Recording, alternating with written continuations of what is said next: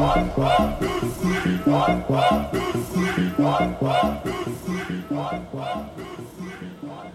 this is the second episode to Bigfoot Club. Thank you for joining us. I am your host, Robert Jesse Dominguez. We'll go around the room and do a roll call. Who's here? We'll start with the right over here. What's up? Steven Tucker? Do you mean tell him how we met and everything? Yeah, that's just, you weren't here. Steven Tucker wasn't here on the pilot episode, so. Well, we met through somebody, and then I started working with you, and that's another thing to talk about when we start talking about paranormal, because you see a lot of shit in security. Oh yeah. So we were working security together, right? Yeah. For how long? Oh man, well, I don't know. I don't remember 4 years or. It was a bunch of hours, though, right? It was a lot of hours. How many hours? About 72 a week, 64. And they made what? Huh? And how much money did they make? $1,500. That's a lot of money back in the day. So $1,500 a week was. Well, I guess that's still a lot of money. I was gonna say that's not bad money now. We were hustling. Depends on where you're at. Yeah, we were hustling. But you see a lot of paranormal activity out in the field, especially in being those empty buildings at night. Oh, I don't know if they qualify as paranormal activity, but yeah, it felt like it. Yeah, there's a lot of empty buildings, a lot of old buildings in downtown Dallas. Make you take off running sometimes. Yeah. And then right on your DAR, I wasn't scared. So I didn't tell anybody. I looked it right in the eye. So Ash is not with us tonight, but we also have Chris here. Yes, sir. Yes, sir. So glad to be back. Thank you for. We haven't titled this episode yet, but we'll title it down the road. We'll let it grow. Yes. Okay. So. But she probably wish she was here right now than doing her paranormal activities tonight. So. Yeah. For sure. So let's go wrestling first. Okay. Yeah, let's do it. All right.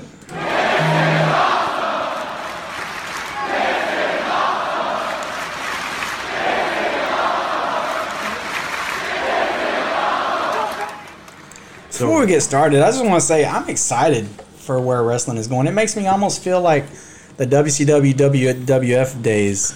Yeah. I mean, TNT on Wednesdays going against NXT, WWE. I was flipping back and forth, but that's just me. I'm really excited about AEW, and I know a lot of other people are as well. I think they're going to give them a run for their money. You know, I don't think they're going to beat him ratings-wise, but it's going to hurt him enough. Like, it's going to hurt Vince enough where he's going to probably, he just moved Finn Balor from the Raw roster to NXT, which I think is a step down. That's me. That's a big step down. And like people on Facebook, on the wrestling pages were saying, NXT is another brand. It's not a step down. And really, it's a step down. It's a step down. Yeah. So, do you agree? Oh yeah, of course. And not speaking of wrestlers, but what's going on? That's the American dream. If you see how much money WWE is making, you think I can go make the same money, and I don't like the storylines. I can go do a better job, so they start their own company.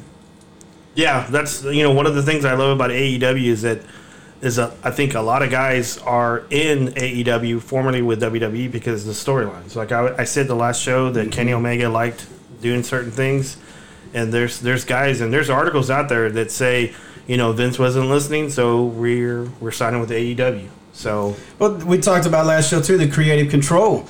As a wrestler, if you can go in and be who you want to be, you're going to be the best version of yourself. Right. And why would you want to be with a company that's going to try to take that away from you? There's no reason to be. Yeah, they're the biggest. Yeah, they're the baddest. Yeah, but you can go punch them in the eye and give them a little bit of a black eye and do what you want to do. I think I'd rather do that. I think I'd rather be who I am and what I want to be than be controlled. Yeah, because like my little nephew Ricardo, he thinks it's cool. Too sweet. See what I mean? I think the only thing I dislike about the process, they're not able to keep their names.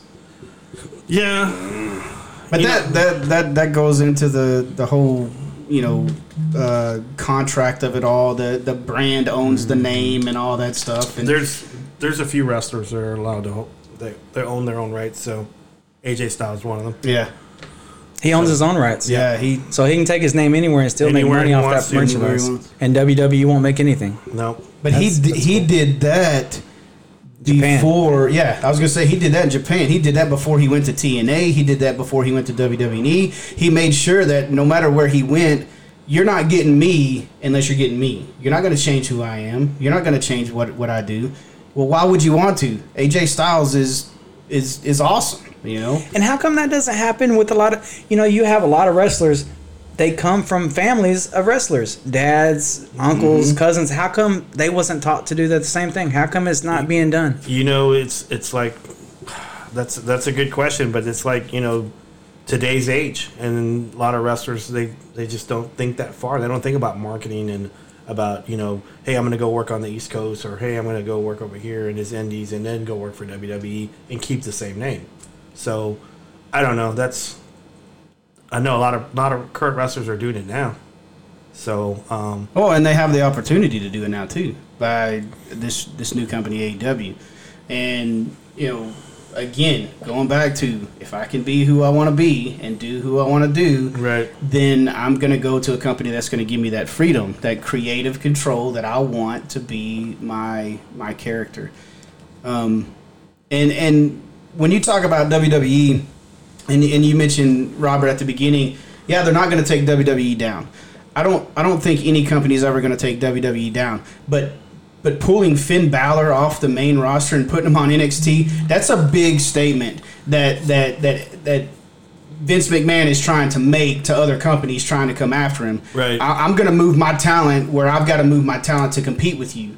Because Finn Balor is not an NXT wrestler. He is a main card wrestler. Any organization that he's with, he is a main card wrestler. And for Vince to make a move like that, that lets you know that they're poking him. Yeah, they do that a lot, not with live events, but regular events. Yeah. They bring people down, just for those events. I don't know how long this is going to be for. Well, those are probably like non-televised stuff. You're right. This was a televised.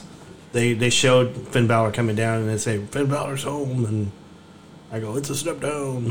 Has he made any tweets about that? His opinion? I don't follow Finn Balor. I probably should. I probably should too. But I don't. I'm not a big social media guy. In fact, I just made a Twitter account for Bigfoot Club today and don't know how to run it. So, my opinion, I don't know if there should or will be another company made like AEW, but I think there should be, because I don't know, are you wrestling just for money? I mean, if you give me $1 million a year, should I worry about if I'm getting TV time or if I'm getting to wrestle, or should they just move on? Because they're not going to make as much. Yeah, I mean, some wrestlers care about that. They care about the money, and some cares about exposure and their brand and their market. But because I noticed Saturday y'all was talking about how many people is on the roster. It's ridiculous. Yeah, it is ridiculous. I mean, because they pretty much they have all of Impact's old, like 3 years ago, Impact's roster is on WWE, and they're not utilizing them, or they're a jobber, or they're doing non-televised stuff. But then again, like we said last week, why did they come over to WWE? For the money. For the money. Because even as a jobber, they're going to get paid at WWE more than they're going to get paid anywhere else just being a jobber. And those are the ones that are in it just for the money. Now, you have the ones that are leaving WWE, going to AEW, or going indie, or going to Japan, or whatever. They make a lot of money in Japan, too. But as far as money, you're always going to have the ones that do it for the money. And you're always going to have the ones that do it for the love of it. And, I mean, that's what I love about Cody Rhodes. Cody Rhodes says, I'm tired of it. I'm done with it. I'm going to go do my own thing. And, again, they, like you said earlier, start a new brand. Well, that's what he did. He's like, hey, you tired of the same old saying? Let's start our own company. Let's do our own thing. I mean, he's backed by the Khan gentleman that owns the Jaguars, the Jacksonville Jaguars. So he's got the money to do it. So, and that guy is like really high into analytics and stuff. So I think he knows what he's doing. So I think they're solid. And there's a lot of people on Facebook that are hating on them and saying that they're not going to last, but I think they are. How do you think WWE negotiates these contracts? Because you think the wrestler says, okay, I know I'm not going to get to wrestle. You're paying me. I'm going to be preserving my body. But you're paying me because I'm not going to take money from you with another brand. They're still being profitable. Yeah, I mean, I think, Vince probably does a contract where, hey, you're going to work for me, and if you decide if your contract ends, then, you have 120, 90 days, non-compete. So he probably does that, but, whether someone gets hot or not, he can't control that on the contract. So there's people that he signs, and eventually people like Daniel Bryan. He got hot, and he couldn't control it, so... Did he not control it, or did WWE take it away from him? I think once he got hot, they were trying to curve it, and they couldn't, and the crowd was just going yes, yes, yes all the time. If he becomes a good guy and brings the yes chant back, I'm all in. I'm so ready for that. He actually just turned. So at Hell in a Cell, he teamed with Roman. And at the very end, because Roman and Daniel beat the Bludgeon Brothers, and at the very end, Roman sticks out his hand to shake his hand, and then Daniel goes to shake his hand, and he kind of pulls it away and goes like this. He shakes his finger no, and then does his hands up like a hug, and so they embraced, and all the crowd was going yes, yes, yes. So he's coming back. I think he just turned babyface again. So I think I used to be a big Daniel Bryan fan, but I've moved on. I think it's too late to bring it back for me. So once you take away something, you can't get it back. It won't be the same. So who's your top 5 wrestlers right now, currently? Not in the past, but currently right now. Ooh. If you had to, top 3. I don't know. There's a lot of them, and it's not just from one brand. Chris, how about you? I'm gonna say right now, Kenny Omega is on top. I think he's got to be at least top 3 right now. Mm-hmm. I would say, man, it's tough. Like Tucker said, it's tough because are you talking about just in wrestling general, or are you talking about from each brand? Because like AEW, you got Kenny Omega, you got Chris Jericho. You got a lot of people that's coming up. I was thinking. I would say any group, any company. Just who's your top 5? Kenny Omega. I would put Jericho up there right now. He's on fire right now, and I would say starting to make another splash and starting to make his move is Jon Moxley. Jon Moxley, yeah. Yeah, I would have to say, and guess what? They're all AEW guys. So I think he made his move when he went to AEW. Yeah, I think he's about to explode. Man. And he's always been one of my favorites. Always been one of my favorites. So, I think top 3: Kenny Ortega, Jericho, and Moxley. Did you say Kenny Ortega? Is he a baseball player? Sorry. Kenny Omega. Sorry. I was watching Jericho and Kenny Omega in Japan. That was badass, and they brought it here, and it's not like that anymore. Well, I mean, and Moxley was in Japan too. Yeah, I think the top 5 for me is number 1 is Kenny Omega, 2 is AJ Styles, 3 is Seth Rollins, probably 4 is Finn Balor, and 5 is Pentagon Jr. So I think those guys, and I kind of put that basically on if they can wrestle with anybody, and if they could wrestle a broom and it'd be like entertaining, or if they have like a good shtick. I know you really like that word shtick, but so how come all the guys we just named, they're not getting the most TV time? Like who, Jericho, or like all the guys you just named? Seth is the only one getting the most TV time. Well, I mean, I watch a lot of wrestling, so AJ gets TV time, regardless whether he's the main storyline or not. Pentagon Jr. He does a lot of stuff. He does Impact. He does AAA. He does Lucha Underground. He does AEW. So he gets a lot of stuff. Seth, he's going to be the man for a while. And Kenny Omega, I think he's on a losing streak right now, but I still think he's the best wrestler in the world. I think you got to put him number 1. Yeah, because I think he could wrestle a broomstick and make it entertaining. Yeah. So. He's just what he does is Yeah. everything about him. It's not just his wrestling. It's his performance. It's his shtick. Shtick. Yeah. You think Fox is going to help bring the Attitude Era back? We can show more on Fox. man. I Well, hope so. I mean, I hope so. It's not as family as USA. you know, here's the thing about the Attitude Era, and I tell people this all the time. And the Attitude Era was one time and period that I forgot what's it called, the FCC. They had like really low standards and rules, and they didn't really care. And the WWE pounced on that, and it was like there was one time in the era.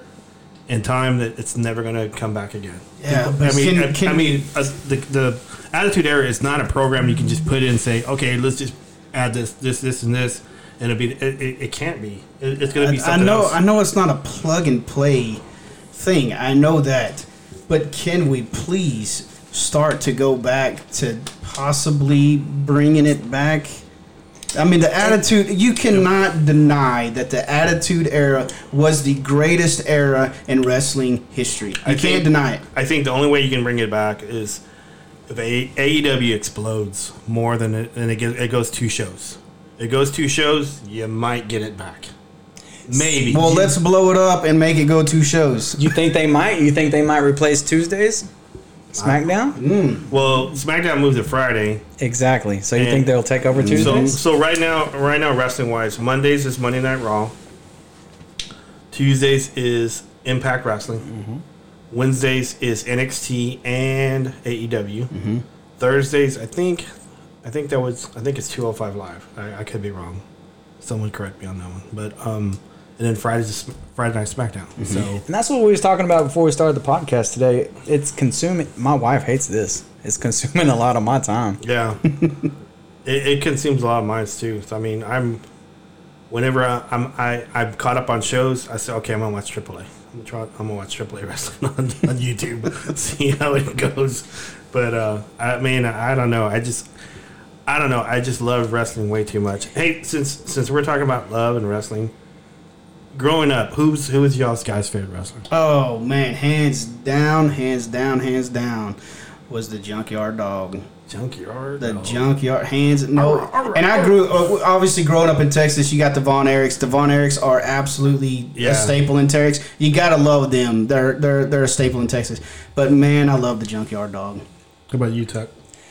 I like the Von Erichs. I don't like talking about the Von Erichs because a lot of people know their names, but they don't know anything about them. They can't tell you anything. Yeah. Being from Texas, I'm sure all of us, we can tell you what happened. It's sad, but for me, I used to walk around doing the bushwhackers. Oh yeah, man.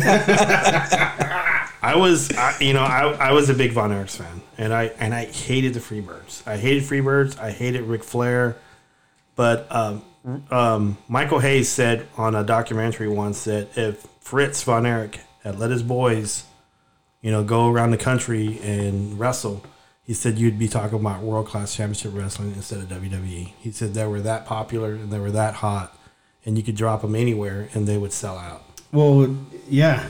So, let them go free. Yeah. And he didn't. So. Yeah, Freebirds. Sorry. I hated. I'll piggyback on that. I hated Ric Flair growing up. Yeah. I hated the guy. I couldn't stand him. Every time he came out and he did his little walk and then he wooed. His little strut.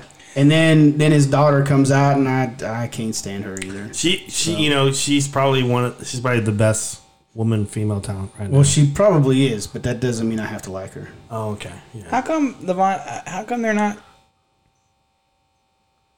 connected to wrestling right now? The only person whose life's Kevin. Exactly. Yeah. And his son looks like a wrestler. Looks just like him. Didn't you watch his nephews or something wrestle at Slammiversary? They were in Slammiversary. They made an appearance in Slammiversary. And that was kind of it. Yeah, they didn't get signed by Impact. They didn't get no. They just fill the card. I mean, it was Texas. Yeah. I mean, if you have a Von Erich alive in Texas and you have a show, you're going to bring. Especially, I mean, TNA, they were needing something, right? And Slammiversary was in a college Coliseum, basketball Coliseum, and we barely even filled half the place. Yeah. So they had to make a splash, and what better name to make a splash in Texas than the Von Erichs? The Von Erichs are like America. That's right. So, I mean, they brought them out, and then it was just kind of a... I mean, it's no different than WWE. If they're in town, they're going to bring a Dallas Cowboy in, or, you know, when they brought Arrow in to do his little match, it's the same thing. Stephen Amell.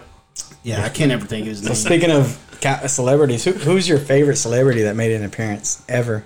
On wrestling? Anywhere. For me, it's Mike Tyson and Stone Cold. That was good. That was an impact.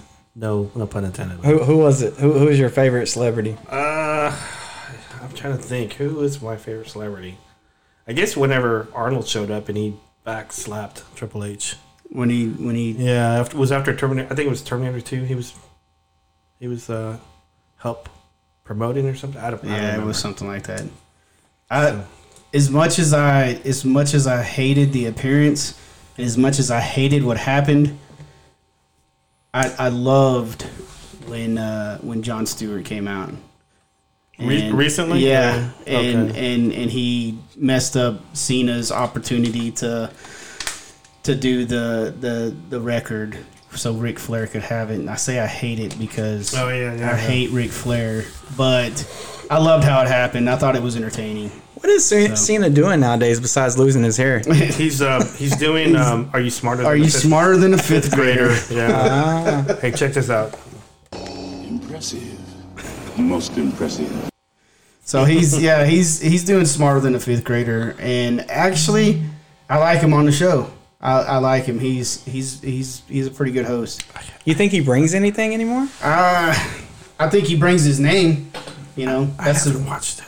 You haven't watched Smarter Than a Fifth Grader? No, I haven't watched it. I'm not smarter than. He started a fundraiser. I forgot. Yeah, something with fitness, military fitness, or something. He's got a couple of them out there. He'll match up to $1 million. I know that my son loves him. That's what he brings. And my son loved it when he went back to hip hop, because oh man, my son went crazy. I was watching his fitness. I think I started gaining weight. He eats way too much. That's the opposite effect, Huck. He's got to eat that much because he's got to feed those muscles. So yeah, but he was telling everybody else to eat that much too. That's too much. That's too much. I thought you was going to tell me a while ago about like maybe Shaquille O'Neal or somebody like that. No, Shaquille. I know, and I've shared my Jon Stewart story before, and people are like, "What the heck? Why would you do that? Why is that?" No, that was interesting. I just thought it was. I thought it was entertaining. I thought they actually put thought into it. Mm-hmm. Most of the time, I don't think they put any thought to it. They just say go, and I think they actually put thought into that one, and it actually came out. I mean, it worked out well. I liked it. Yeah. So. Some of these celebrities, it doesn't seem like they practiced that one bump and they just get destroyed. Did you mention who was your favorite celebrity? Mike Tyson. Mike Tyson's right. I'm sorry. Sorry. You think I was going to say who's the boxer they brought out? I hated that one. The boxer recently? No, the $1 million boxer. The one that was fighting Big Show? Yeah, I hated that. I don't follow boxing, so. I don't follow boxing. Yeah. We're just going to play Scrabble, I swear. I like turtles. So, Chris, do you have any information you want to read to us? I got a little something. We started out, talking about wrestling tonight, and I thought it would be cool to see what wrestler had a birthday today, and who would that be? It looks like awesome.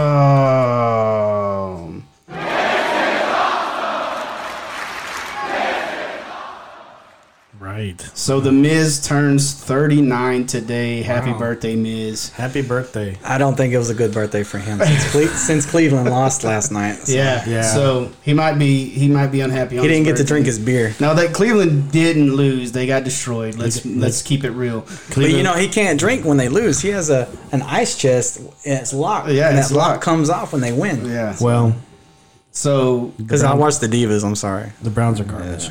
so garbage. She's so my word. But he turns 39 today. So happy birthday, Miz. Big shout out. So in honor of his birthday, I made a list of my top 5 Miz moments. Wow. There's that many. So exactly, that's exactly what Robert said when I told him I was going to do this. So my top 5 Miz moments. But before I reveal my top 5, and my top 5 is building up to how Miz became who he is today. That's my top 5. But before I do that, I wanted to open the floor to you two to see if you had even one top Miz moment that you would like to share. Do you have one? I don't. I'm gonna say his show is garbage. The only one that I had was when this was back when SmackDown was doing Talk Smack after SmackDown, and he had an argument with Daniel Bryant about Daniel Bryant being like retired, and I think he went off script and he started yelling at Daniel, and I think he missed their opportunity of. Because I think he was a heel then, and I think he missed the opportunity of going a babyface and changing his thing completely. Because he was like, not like hot looking, but he was hot. I mean, like he was burning, and like people were tweeting about it and Instagramming about it, and he missed the opportunity. But that was probably the most favorite moment I had from him. You think that changed him to a babyface, or you think his No, kid? Because they said his kid is the one that changed him. He was still a heel after that. Yeah. So He's actually one of the biggest heels of all time, and He's a good heel actor, but they want him to be a babyface I know, right now. but he's just not. It's kind of like whenever they were pushing Rocky Maivia, or however you say his name, Rocky Maivia. Sorry, I mispronounced the name, but The Rock was never meant to be a babyface. Never meant to be a babyface. He's always meant to be a heel. The Miz is meant to be a heel. He's to me one of the best heels all time. And I know I get crap for that, but hey, I'm a Miz fan. All right? Hey, since you mentioned The Rock, do you think he's going to be making more appearances for the ratings? he was on the Fox premiere. But is he coming back? I doubt it. Okay. He makes way too. He's the top grossing entertainer in the industry right now. So He's too much. yeah, he's too much. So my number 5 moment that launched the Miz into who he is today is competing on Tough Enough in 2004. I do remember that. He got to the final match, but he did not win. Do y'all know who he lost to? Didn't he lose to Biscuit Jones? No. Okay.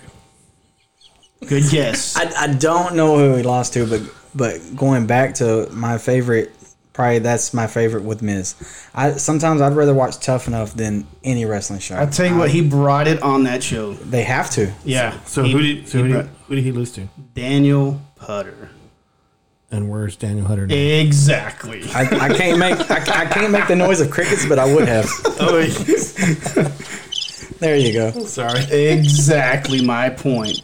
So I put a loss on here because losing in that moment, he worked so hard. He won. Exactly. In his loss, he absolutely won. Okay. So that's number 5. Number 4, he was the first Deep South heavyweight champion in 2005. Do y'all remember Deep South? No. Was that on ECW? It was a kind of like a developmental league for WWE. Okay. They was had, before NXT. And yes, okay. yes. So it was like a developmental league for WWE, and this was his first taste of actual, I guess, unofficial WWE gold. Was the Deep South Heavyweight Championship. And who owns that? WWE. WWE owns it, and it's still going today. I don't know if it's still going today because I think NXT took it over. I doubt it. NXT blew up, man. I mean, and it's great. I love NXT. So I'm not sure if it's still going on today. It's probably not. It's probably not. But at the time, WWE had it. Number 3, when he won his first official WWE belt. Any of y'all know which one it was? It was Money in the Bank one. It was Money in the Bank one. No, it wasn't. Oh, the belt? The belt. Intercontinental? The first. Nope. It was the U.S. It was the United States Championship. That's what I meant to say. Against Morrison? Nope. Who? That was later. Okay. But the first time he won it, It was against Biscuit Senior. no. Good guess. He just the person that he won it against just lost his title. Oh, Kofi. In Kofi Kingston. Just he lost was it. Jamaican then, right? Yes, he was when he was Jamaican. Gotcha. So yeah, that's number 3. Number 2, you spoke of Money in the Bank, cashing in his Money in the Bank contract against who? Was it Randy Orton? Randy Orton. Damn, I remember that one. 2009, he cashed it in against Randy Orton. Do you remember how he did it?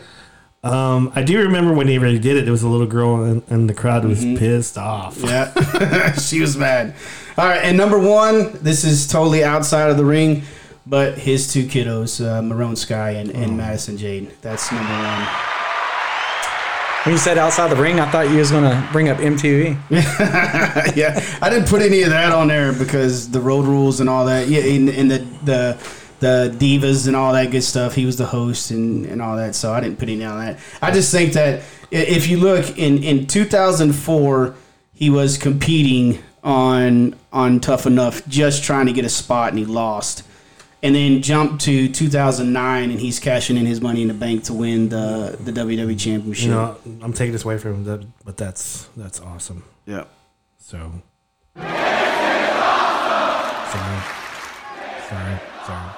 So that's my top 5 Miz building moments. Like I said, I'm a big Miz fan. I've always been more of a heel fan than a babyface guy. So when is he getting his belt back? I don't know. Man. I don't know. I don't think they're gonna push him like anything. Who's taking it away from Brock? Who's gonna? Somebody needs to. I would wish Cena would. Yeah. And I heard y'all talking about this Saturday also. Do you really? I kind of think, why would you give a belt to somebody that could potentially leave with it? That's never been. No, I think that's never been like Vince. Yeah, like that screw Montreal job. I don't think he'd ever go to that again. So. No, I think Vince created that He might have. for money and popularity. Maybe. There's a lot of. I don't know, but there's a lot of opinions about that. Maybe, but I don't think he'd do it. I don't think he would do that again. Yeah. I was gonna say if he did it then, I don't think he'd ever try to do it again or do it again. Yeah, if he did it again, AEW is doing really well. Speaking of that screw job, do you have any doubt in your mind that Brett knew about it and got paid for it? Because he was on his way out anyway. He was doing a documentary at the time, and I don't know. I mean, if you watch that one, I've watched it a couple times. Not the one that you showed me, but the one that he was doing. It showed that he didn't have nothing to do with it because they actually showed footage of him hitting Vince in the face. Yeah, that's my only argument. Why would he deny it and make money off of books, and then he really did know? But they said wrestling's a family. There's a lot of secrets. Yeah, it is. But like the night after that, he signed with WCW. Mm-hmm. He was already on his way out. Well, yeah, he was already pushing his way out anyway. And Vince wasn't gonna let him take the belt with him. The thing that bugged me is that night of that pay-per-view, when he lost it and he spit at Vince, he did the fingers of WCW. Yeah. And the cameras didn't pull away. No. So whenever you say you thought he did it, I kind of thought that whenever it shows him doing that, WCW and stuff. So Vince did not trust him to forfeit that belt the next day and leave. I think he trusted him, but he didn't trust that his rivalry with Shawn Michaels was going to be at that level because he didn't want to give up the belt to Shawn, and he was told to do it, and he didn't want to do it. Yeah. So I thought that was a great documentary, though. Mm-hmm. It's good. So that would have been his way to forfeit the next day, but would he have done it? Vince, that was the wars back then. Yeah. He wasn't going to let it go to WCW. No. There wasn't a chance that he was going to let it walk to WCW. And if you look at some of those past YouTube videos like WWE talking, they're saying, I got the WCW belt right here, and it's WWF background. You know, they wasn't going to let that happen. Yeah. So why would you give it to Brock? I didn't like that decision. You know, as much as I say this over and over, he's money, He's man. money. I didn't like the Kofi decision. He did he's put in a lot of work to get that belt. He's just not the guy. I'll tell you this, and I've talked Kofi? I've talked to Robert off air about this. I'm a huge Kofi Kingston fan as well, and that man has worked his butt. He has, off. but he's not a heavyweight. He's not a heavyweight, and that's one thing that holds him down. But if there's anybody that can hold it other than a heavyweight, man, Kofi Kingston has the clout to do that, and he deserves the right to do it. He doesn't deserve the right to lose his belt in 8 seconds just because it's Brock Lesnar. Show some respect and tell me any other guy that's been in the business 20 years that hasn't held the belt at one point. At one point, yeah. This was his first time. And the first time that he loses it is in 8 seconds because it's Brock Lesnar. I know Brock Lesnar's money, but I guarantee you there'd been more money if you had the match go 30 minutes. Slap in the face. I think he knew it was coming. I think that's why I didn't see his kids in the crowd. Yeah. That was kind of odd. I mean, because I know they're setting up, and we talked about this on Saturday, the Cain Velasquez, and everybody knows how I feel about that. I was not happy with that because. You think that was off script? I think Brock does what he wants. Well, he does what he wants, but why bring Kane out there? That just tells me to the entire roster who has contracts that, you know what, you don't count. Exactly. You don't count for the WWE title. You said slap in the face. That is a huge slap in the face to everybody else because Brock gets what he wants. He does. What about WrestleMania? He was the last card, and he came out first. Because he wanted to go to Vegas. Because he wanted to leave. Well, I think he did that because... And the shortest match. And was that a rumor? Was that true? Because I heard he was on the flight to Las Vegas because UFC was in Vegas, but he's back here. Brock's idea is that he should be the main event and not, women. That's just what probably what he thinks. And when he wasn't the main event, he wanted to be the first. Get it over with and get out of there. So, what do you think about the women's evolution? I think they put in more work than the men do. Well, I think they have to. They're trying to get better. They're trying to get better. I think it's long overdue. I think it was coming. Yeah. I think it's already went away because I think WWE is going back to look at my butt and my boobs. Yeah. It's not technical no more. It used to be technical. Yeah, I think there's some good wrestlers on the roster, but there's not some good wrestlers on the roster women wise. So I mean, Charlotte's really, really good. She can work against anybody. Becky Lynch, the man, she's getting better wrestle wise, but I think she's super hot and everybody's pushing her and the crowd loves her. I liked her before she came to me. You say she's super hot, but she doesn't show anything. She just throws those punches. Yeah, she's back in pants and she's back in t-shirt. Yeah, she is, but I'm saying the crowd loves her. I know it, and I'm my favorite female wrestler right now is Becky Lynch on WWE, and it's not even close. Yeah, it's not even close. Who's y'all's top three?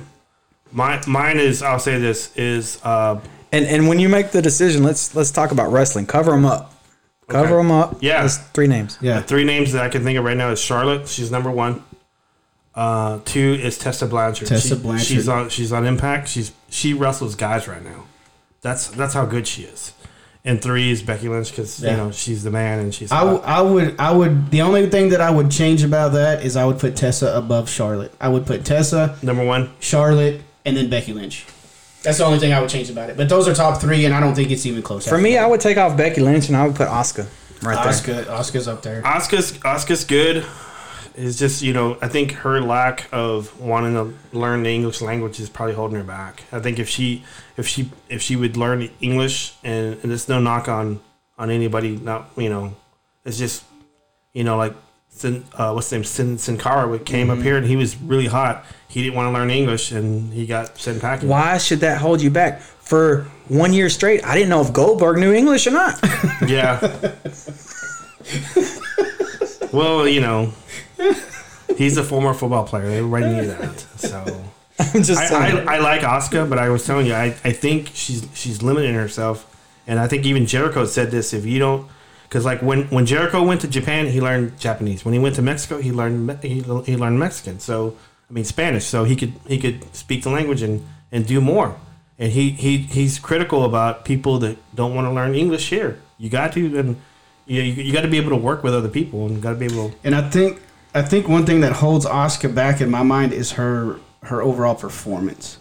She's a great wrestler, but she's a great wrestler. She's not really a performer. I think Becky Lynch all the way around you get the performance and you get the wrestling. And you get the talking. So I think they showed her more respect than they showed Kofi. I mean, her first loss was from Charlotte. I think that was respect. Yeah. I think Charlotte's a better wrestler than her. But whenever you lose to somebody that's not a better wrestler than you, because I don't think Brock Lesnar is a better wrestler than Kofi Kingston. I don't care what anybody says. Kofi Kingston is by far, hands down, a better wrestler than him. And he's put in more time. And he put in more effort than Brock Lesnar. Now, I know when Brock Lesnar came out, he put in his time. And yeah, when you're money, you don't have to put in as much time. I get that. Perfect. John Cena. John Cena doesn't have to put in all that time. But you don't see John Cena coming in and taking a belt away from somebody in 8 seconds. Right. But John Cena put in the work. Exactly. He put in the time. That's what I'm saying. And he did it in this brand. Here's the thing. You see John Cena come out and job to Undertaker. That's what you see. Because John Cena knows where he stands and he knows the respect in wrestling. John Cena came out and jobbed to Undertaker. He did it in this brand. I don't care about what you did in the UFC or other brands. What have you done in this brand? Right. It's kind of like, the guy that broke his freaking neck, I mean, he had Kurt Angle. Yeah. He did a lot of stuff before he came here, but he came here and he did the work. And he put in the work. Okay. Moving on. Yeah, we're gonna move on to. They're giving me the scissor finger, scissor fingers. So our next subject, we're gonna.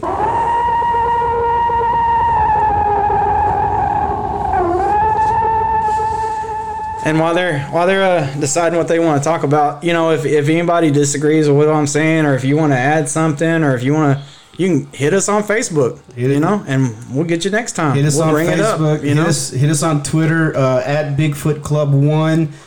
Hit us up. Yeah, if we get any of our facts wrong, or if we say something that you don't like, or we say something that you do like, please jump on there and let us know. And I'll bring the conversation up, and I'll throw your name out there as a shout out, and let's participate. Because that's we're here for y'all. We're here for y'all's entertainment and for y'all to get what you get out of it. So yeah, it's not just about entertainment, and it's about, this is our passion. Yeah, we like to talk about this stuff. I like knowing what I don't know. So hit me up. Yeah, absolutely. So we're jumping onto Bigfoot stuff now. I have to tell you, that scream, that howl, I don't care how many times I hear it. Right. Man, it gives me the weebie-jeebies, man. And I know I'm going to go off what Tucker said off mic earlier about stories and stuff, but one of my very first times in the woods, I was with Luke Gross, my mentor, and we were in, it was East Texas. I'm not going to say exactly where it's at. It was in East Texas. It was off I-30.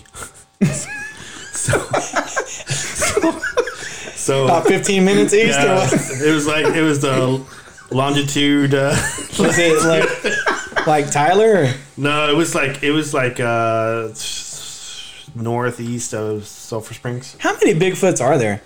I've seen Bigfoot sightings. Well, I haven't seen any. I've heard of them in Tyler, Oklahoma, Colorado, Canada, Russia. Like they're all over the world. As much as I don't want to do this, but I'm going to push a website. It's the bfro.net. That's probably the best website to look up sightings, and they have it broken down by states and counties.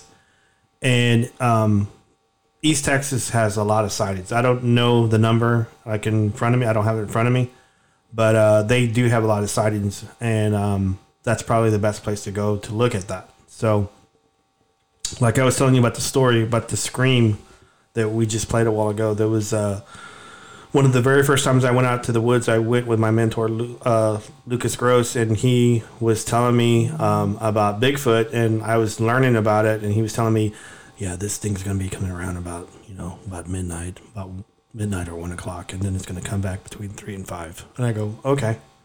So we're right on this gas right away, and this lady's house that we're on her property, and we were doing the research. She had all these dogs, and so she had like 4 or 5 dogs, and they were all friendly. They were sitting with us, and wagging their tails and stuff like. But around 12:30, these dogs they go under the house, and they're not. I go, hey, where'd the dogs go? and Luke goes, he's coming. So about 20 minutes later, I heard a scream that was so freaking loud, it vibrated my whole chest. And it was like, it went on like, it seemed like 20 seconds. And so Luke turns to me and goes, well, he's just letting us know he's there.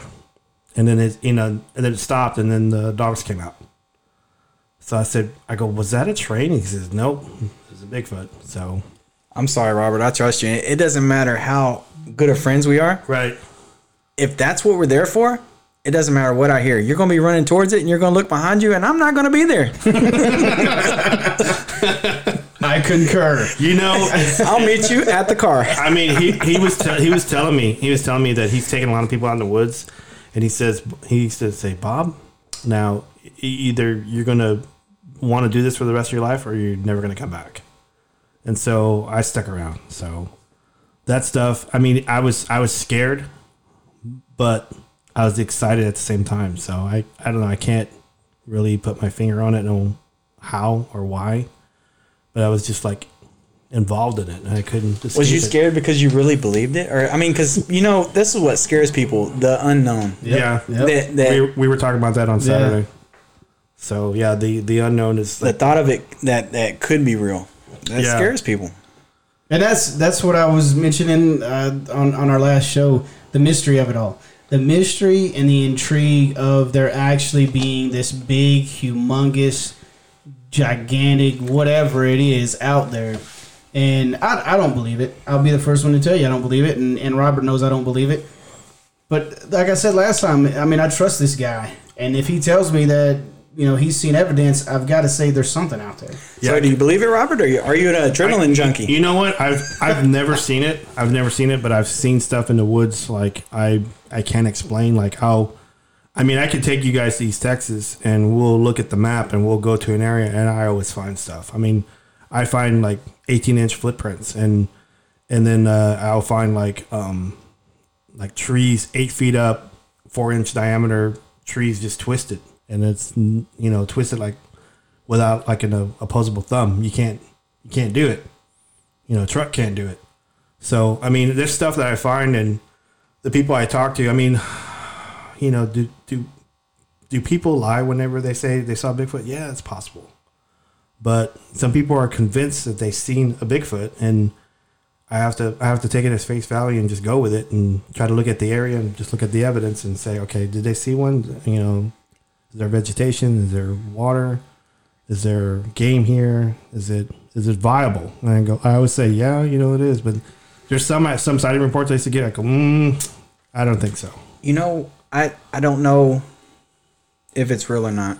I believe in other life and other things that could possibly be. But when I read the stories on the internet and the sightings, sometimes I feel like I have no option but to believe it. Have you ever been on an interview where you were that's it, you were convinced? Yeah, there's been a couple times where I've interviewed somebody, and I threw the same question, but I reworded it differently, and this person that I was interviewing, she didn't get fazed by it. She just kept, because like you look for someone to change their story when you give them 300 questions, and you throw in like. There's 6 of them are like the same. They just word it differently, and then she stuck to her story. Do you think you could run out of arguments, Chris? I mean, if I've never did drugs, I would. I mean, could you run out of arguments and believe me? I mean, the only way that I'm going to believe that a Bigfoot is out there, or some sort of Bigfoot out there, is a personal experience. And like I said before, I've been I've hunted many times, not in East Texas very many times, but I've hunted South Texas, I've hunted West Texas, I've hunted North Texas, and I have never seen anything remotely close to anything that a Bigfoot would do, or that people say Bigfoot do. So, and see, I would think you would see it before Robert because you're not looking for it. And Right. that's what we talked about kind of last. I think it's going to be that if somebody is going to find this thing out there, it's going to be somebody that's not looking for it. He shared a story about a guy hunting. That guy wasn't looking for Bigfoot, but guess what? Bigfoot came and looked at him, according to his story. This same guy that I was talking about, he was a hunter. He was a big dude. He was like 6'7", like 260, and he had like one of those big rifles. And his brother called me and said, "Hey, my brother saw a Bigfoot and wants to know if you can go talk to him." And I said, "Okay." So I drove out to his area. It was like a 4-hour drive. And when I got to the guy's house, I knocked on the door, and the guy opened the door with the chain on. And he slid a map out and said, "This is the map where I saw it." And I said, "You're not going to go with me?" He goes, "No, I'm not going to go out there ever again." And so he was convinced that he saw something. He should have shot it. Yeah, You said he had a big gun, right? Yeah, I said, well, I ended up coming back and talking to him because I went out to the area and looked, and it was like on hard clay, so I couldn't see any footprints. I didn't see nothing. Hung out there for a couple hours, came back, called him on the phone because he didn't want to talk to me face to face. And I asked one of the questions I asked him. I said, well, how come you didn't shoot it? He said it looked like a homeless guy. And he said it looked like a man, but tall and was hairy, and I couldn't do it. You know what they say with about a guy with a big gun, right? What? Big bullets. So, Chris, I mean, if we had it laying here in front on the floor, would you be a believer then, or would you want to cut it open? No, well, obviously, if it's laying there, I'm going to be a believer, but I'm going to want to cut that sucker open. Yeah, me too. I'm going to want to dissect that sucker and see what is going on. I can't ever forget about the story you told me about. They sold it and it was just stuffed. Right. That was Tom Biscardi's story. I think it was. I can't remember the guy, and I don't want to give that guy any play because he's a jerk. Yeah. He's a jerk. I'm not going to give him any play, but it was in Georgia. I believe it was an ape costume, and they filled it full of bricks. They put a dead possum at the bottom of this freezer. They put the costume on top, and then they filled it full of water and froze it. So with all your experience. Mm-hmm. I mean, you ask all these people, how come you didn't shoot it? How come you didn't do it? With all your experience, what would you do if you had an encounter? Whenever I first started, for survival. Whenever I first got into Bigfoot, I was carrying a Mossberg shotgun, and for the first year I did that, and I don't know. I ended up talking to a lot of Native American people and tribes and other people, and I just. All the stories that I got, this thing was pretty peaceful. And so I quit carrying it. And I just carried like a big knife. Yeah, I would think any weapons would be the last resort, right? I mean, isn't there other survival tactics? Mostly. Run. I mean, like would be less threatening for him? Well, here's the thing though. I quit carrying weapons, and then I just wanted an experience. And does that sound dumb? Yeah, it does. So you're getting ready, right? Running track or working out or something, right? all the sightings I interviewed with people and stuff. This thing would show it. If it wanted to show itself, it showed itself. And then if you didn't leave, it left. But it made a bunch of noise to do it. But if you left first, then they would shadow you until you were gone. But if you didn't leave, it left. So most of the stories, like I said, most of the stories I interviewed with, it was peaceful. So I quit carrying a gun. So I never carried a gun after that. So if I hear another tree smash another tree and it's not thundering and raining, or you can't tell me it's a bird, I'm running. Yeah, it's an alpha male telling you that, hey, he's the alpha. Yeah, pretty get much. away. All right, So get out of my area. So you speak about how they're peaceful, right? Okay. So again, today I went and I looked and I was trying to find something about today, like Bigfoot history in today. All right. So I came across this article and it's the Bangor Daily News. It's titled "Bigfoot in Maine. 10-foot tall wild man was killed in 1866. Newspapers reported." All right. So it's That was reported today, like in history or what? Yeah, this article came out on October 8th, 1886. Okay. All right. So that's why I picked this article, because it was from today. And that's a good article, but for me, I don't think it matters when it was printed, today or Right. 10 years Yeah. ago. If someone died because of this, how come they wasn't hunted by authorities Let's get to this story. or the military? So it says, inside the October 8th, 1886 pages of the Industrial Journal of Bangor lies the story of a 10-foot tall wild man with 7-foot arms and hair all over his body. The historic newspaper was discovered by Bangor resident Donald Ricker, who dabbles in antiques. He found the periodical inside a leather case protecting a piece of thick black glass. The original article about the wild man was reported by the Waterville Sentinel. All right, so this guy is into antiques. He bought an antique. Right. This article was wrapped around this piece of glass, so he just happened to come across it. All right, this is what the article.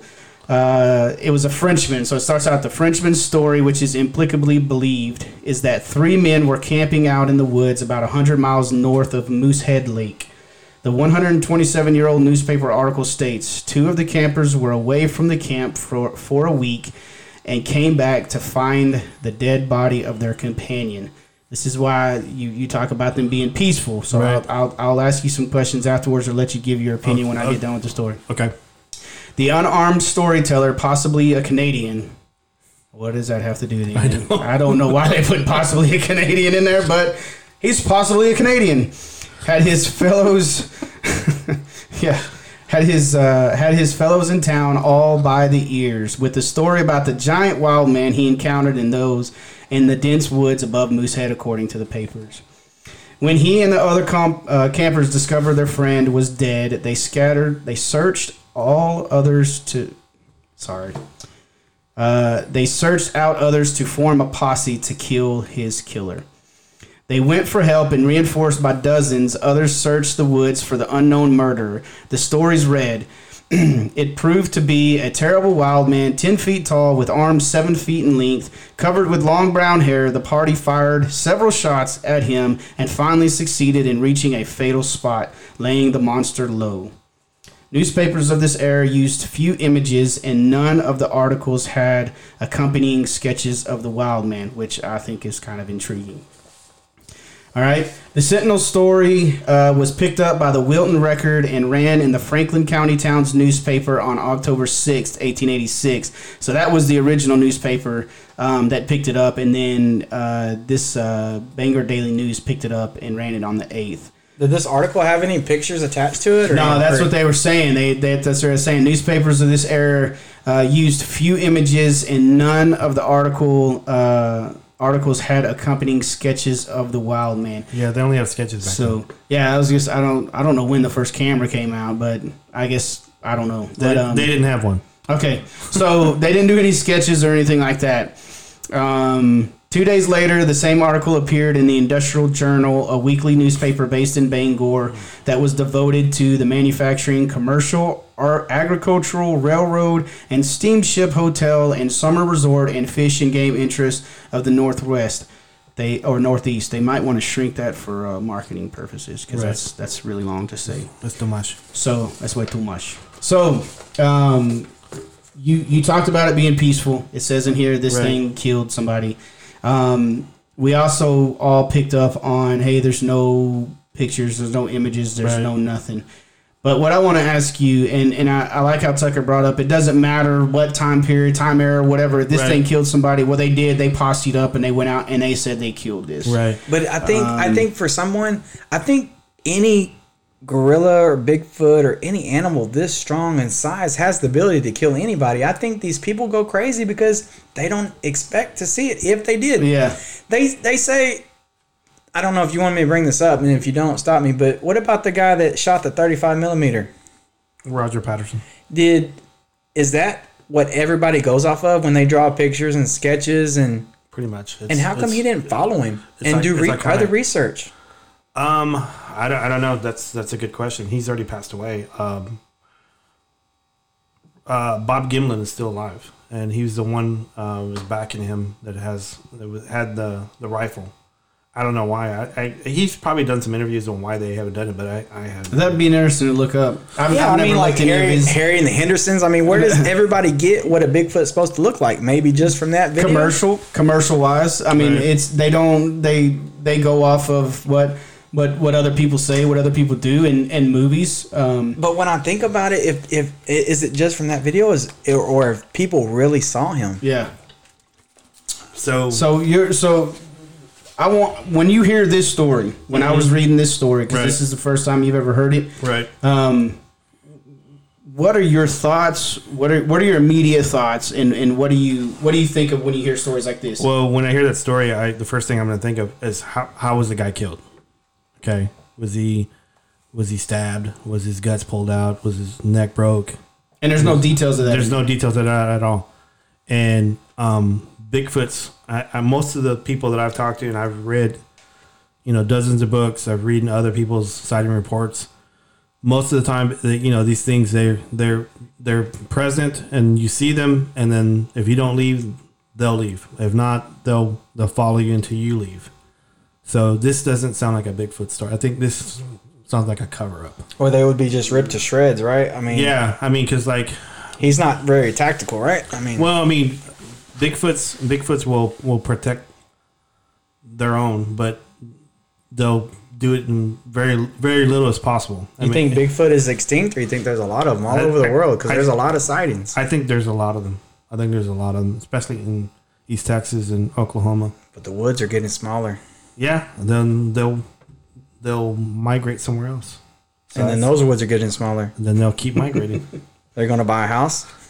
I mean, what's Maybe. going to happen? Because I don't know. Where are they going? I don't see them running down the highway to move. Well, they're not in Dallas County. They can't run underground. I mean, I don't know. I just want to see one, but where do I go? East Texas. Yeah, or Oklahoma. Up in the mountains. I know that Kenichi Mountains. you and again, if you don't want me to talk about you moving and all that stuff, I won't. But I will anyway. Okay. I know you moved to Oklahoma Right. to follow a dream. Right. And when you got up there, it didn't go the way you wanted it to go. Right. When you were in Oklahoma, when you said, "Hey, I'm leaving Texas, I'm going to Oklahoma," what was it about? What made you go to Oklahoma? Well, I moved to Tulsa County, and the 50-mile radius around Tulsa, there was Bigfoot sightings on either side. So that, to me, that was intriguing. And when I got there, I ended up getting a couple stories, but it never panned out because the people who called me up got scared and just didn't want to do the story. But that was intriguing to me, is that 50-mile radius all around Tulsa County, there was sightings. So now these sightings, when you talk about sightings in East Texas, sightings in Oklahoma, Tucker brought it up. There's sightings all over the world. Okay, now when you talk about a sighting in East Texas and a sighting in Oklahoma, and we'll get back to this story in a second, but we kind of got off on this tangent. I want to keep going here. Is it the same? Is it the same Bigfoot that lives here in Texas that it is in Oklahoma? Or are there different? I mean, yeah, we're all people, we're all humans, but we're all different. You mean like Mexicans and whites, or what? Well, I'm just saying it doesn't even have to be Mexicans, whites. It could be different breeds. Big, yeah. Because they got to migrate with somebody. Yeah, they have to. Yeah, I mean, I've done sightings in, I think, southeast Texas, and the Bigfoots there were described as 300 pounds and really skinny but tall, and their hair was like really long and stringy. And then I would get some in East Texas that they look like a homeless guy with short hair. I got some with brown, tan, black, red, different colors all the time. And that always intrigued me. So is it? Are you thinking more of like an evolution type of thing, like they evolved to their surroundings? And I think so. I mean, it could be that. It could be they're drinking, water or agriculture that got pesticides in it. Well, you bring up a good point there, because flamingos, before they're pink, they're like a brownish tan color. Mm-hmm. But what they eat is the reason why they turn pink. Yeah, because of what they eat. So I mean, it could be that. It could be a couple things. I mean, I'm spitballing here. So You think Bigfoot was started first, and we evolved somewhere down the line, years and years? I don't know. That's ideology that I'm not sure I want to. On the interviews, do you think they backed out because they were scared and they were embarrassed? And was it really true, or they backed out? They don't want to go through this lie. Yeah, I'll say this. One of the stories was a lady, and I can't remember the town, but it was east of Tulsa, between Tulsa and the Arkansas border, and it was a lady that bought some property, and it wasn't bought. She inherited this property, and she bought a mobile home, and so she was going to build a house there. So she put the mobile home there, so she could watch the house being built.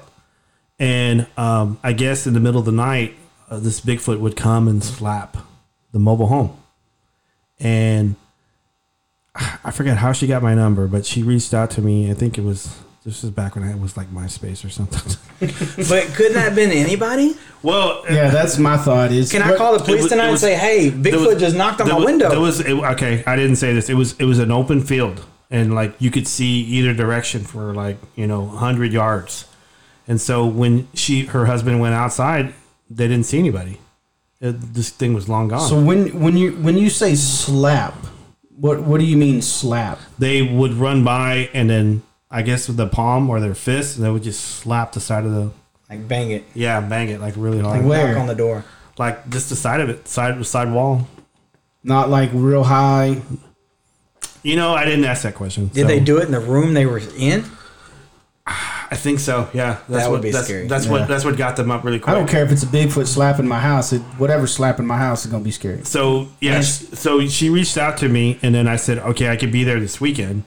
I go, is it okay? And then she said, yeah. And then she called me that was like on a Tuesday or Wednesday, and she called me like on Thursday and said, I can't do it. My husband doesn't want me to do it, so we're not gonna. I said, well, I can't help you if I'm not out there. And she goes, well, I'm sorry. I go, okay, well, I'm sorry. How does she know it was Bigfoot? I don't know. I think she probably researched it. And if you was her, would you have been putting out traps the next day? well, I did. Whenever before I hung up with her, I told her, was there a Walmart by her? And she said, yeah. And I said, go buy you some game trackers and put them on poles and put them around your. Because I'm talking about protection. You're talking about proof. I'm talking. Traps? Trying to catch it. Or? You didn't let me finish. Okay. Okay. So whenever I say go to Walmart, get game trackers, it's my theory, and this is my theory, been for a long, long time, that game trackers emit like a infrared beam. Okay, to catch game, to take pictures. Right? You got that? Right? Yeah. And so it's been my theory that this thing sees the infrared and avoids it. So if you put out game trackers, this thing goes the other way. But I don't want to keep it away. I don't want it to harm other people. I want to catch it. Well, you want to catch it, but I was trying to help her. So you're just trying to keep it away from it. I was trying to keep it away. But what would you do? Would you do the same and keep it away? Yeah, I would. You wouldn't try to draw it in and get information? How would you catch it? How would you catch it? I don't know. With a tranquilizer? Tranquilizer gun? So you don't know how much tranquilizer to put in? That's what I'm saying. To knock an elephant down. I heard they had really thick skin. So because you could shoot it all day, and you won't be able to get. So whose phone is that? So when you say they see infrared, Right. Me being the non-believer, Right. and me being the, like I said last time, I go into everything wanting to debunk it as if it didn't happen. I'm gonna say to that is Garbage. an excuse to say that, well, we do that. That's why Bigfoot's never been caught on a game camera. Well, that makes a lot of sense. And to me, I mean, when I first started in 99, 2000, that was our game plan, was put out game trackers to find out where a Bigfoot was. And I think we went along the lines of, we ran out of game trackers, and so someone just put a regular camcorder in like a crook of a tree. I remember you telling me this, yeah. And this thing, I don't know, and we put it somewhere where no one knew where it was at. I mean, we put it like way deep in the woods, and we put it like in a crook of a tree, and we got video of this thing avoiding the camera. and it was like throwing sticks and branches in front of it to see if it would set off the infrared. The picture. Now, what is the angle that this is at? It was like probably about 6 feet high, and it was like aimed straight ahead at this game trail. And so we were. So where were the sticks coming from? Behind it. Okay. They were throwing it behind it. So you would just see like a stick come over the camera. It was like way in the woods where no one knew where it's at. We didn't broadcast it. We didn't post it anywhere. And we just walked in the woods like, so let's put it right here. So we put it right there. So we ran out of game cams, and so we said we just put this up there. And that's how we came up with the idea. I said this thing could see the infrared beam. How did you keep this regular camera going? It ran into the battery ran out. Okay, so you just stuck it on there until the battery ran out. we left it there overnight, and we camped somewhere else, and then we walked back to go pick it up. And so you just put it on play and sat in. Yeah, I started watching. I said, "Wait, this is son of a bitch." I get chills every time you talk about this. I don't know why, and I love to hear it. Every time. Well, I know you told me one story. You was in the woods, and big like boulders were coming after you, like something a human couldn't lift. It wasn't like it was boulders. It was like maybe like a good, probably like a 6-inch rock that I would have a hard time picking up and tossing. And so, I think I was in Oklahoma. I was in Moyers, Oklahoma. I was in the Kiamichi Mountains, and I was by a campfire with 2 other colleagues that I did research with. And it was really windy that day, and I think it was in a full moon. It was like pretty dark, so you couldn't see like 10 feet away. And so we were sitting there laughing, talking and stuff, and this rock just hits the ground like thud and starts rolling toward us. And you could see it like in the campfire fire. Well, it came into view, and it was a big rock, and it was still rolling toward us. Sometimes I think if you don't give up, you'll see it. I think you might be in the top 10% of the closest encounters. Yeah, and I just yelled really loud. I go, "I'm sorry if we're being too loud." You think he understood you? You think they could speak English? I was going to say, what language do they speak? They yell. I mean, it was like, I think another time I was in the same campgrounds, and we were like in this cabin, and like around 4 o'clock in the morning, you could hear like somebody, because like all around this whole area in Moyers, there's like huge rocks and big boulders, and it sounded like this somebody going to town on 2 rocks, just like banging 2 rocks. And I got up to use the restroom, and it was like 4 in the morning. I got out, and I was peeing and stuff, and you could hear pap, pap, pap, pap constantly. Now, was you able to keep concentrated? You're in a safe place, right? I mean, safe place right now. By the way, you can say whatever happened, but did you piss on yourself? No, I didn't. Okay. No, because I would have peed right down my leg. It sounded like it was like maybe, I don't know, a mile away, but you could hear it. It was echoing through that whole area. It was like pap, pap, like pounding. And it was like nobody in the area, because to get on this property, you have to go past like a security guard. So if you were in the woods and these big rocks were coming after you, Chris, and then, if you said, "I'm sorry, I'm in your area," if he, I mean, would you start running, or you been like Robert and say, "Did you say something?" And you start getting closer. First off, you wouldn't be in the woods. I'm not going hunting for Bigfoot. But first off, if a rock comes at me like that, yeah, I'm gone. I'm gone. You're not going to throw it back? Yeah. If I can't pick it up, no. So, but yeah, I mean, when I hear these stories and I hear all this, and again, I'm coming at it with I'm gonna debunk it if I can. You're saying like this 6-inch. It's a big rock. I get it. It's a huge rock.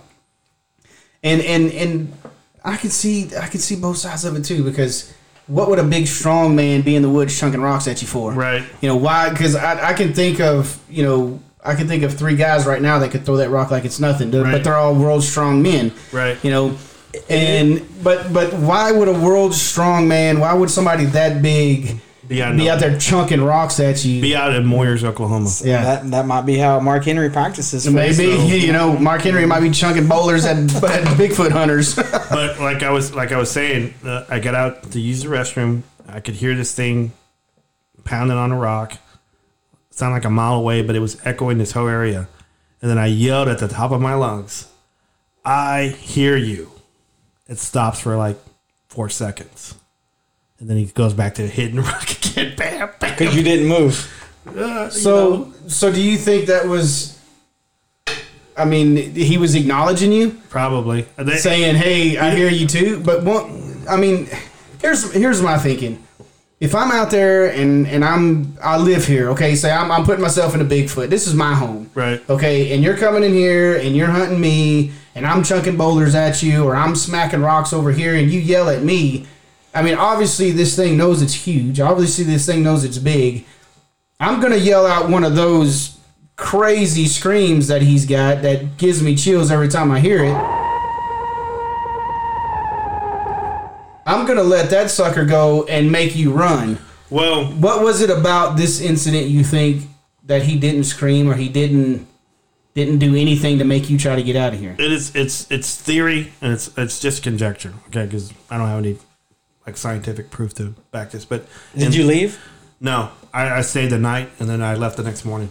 Was it because that's the closest you think you've ever gotten, all the work you've put in, you wanted it? Or, I mean, why didn't you leave? To be honest with you, I was camping and then it was happened to be Bigfoot area, so I was camping. And So you was fighting him over space. Like, I paid for this. So I'm yeah, staying. why didn't he run you off? Well, here's the thing.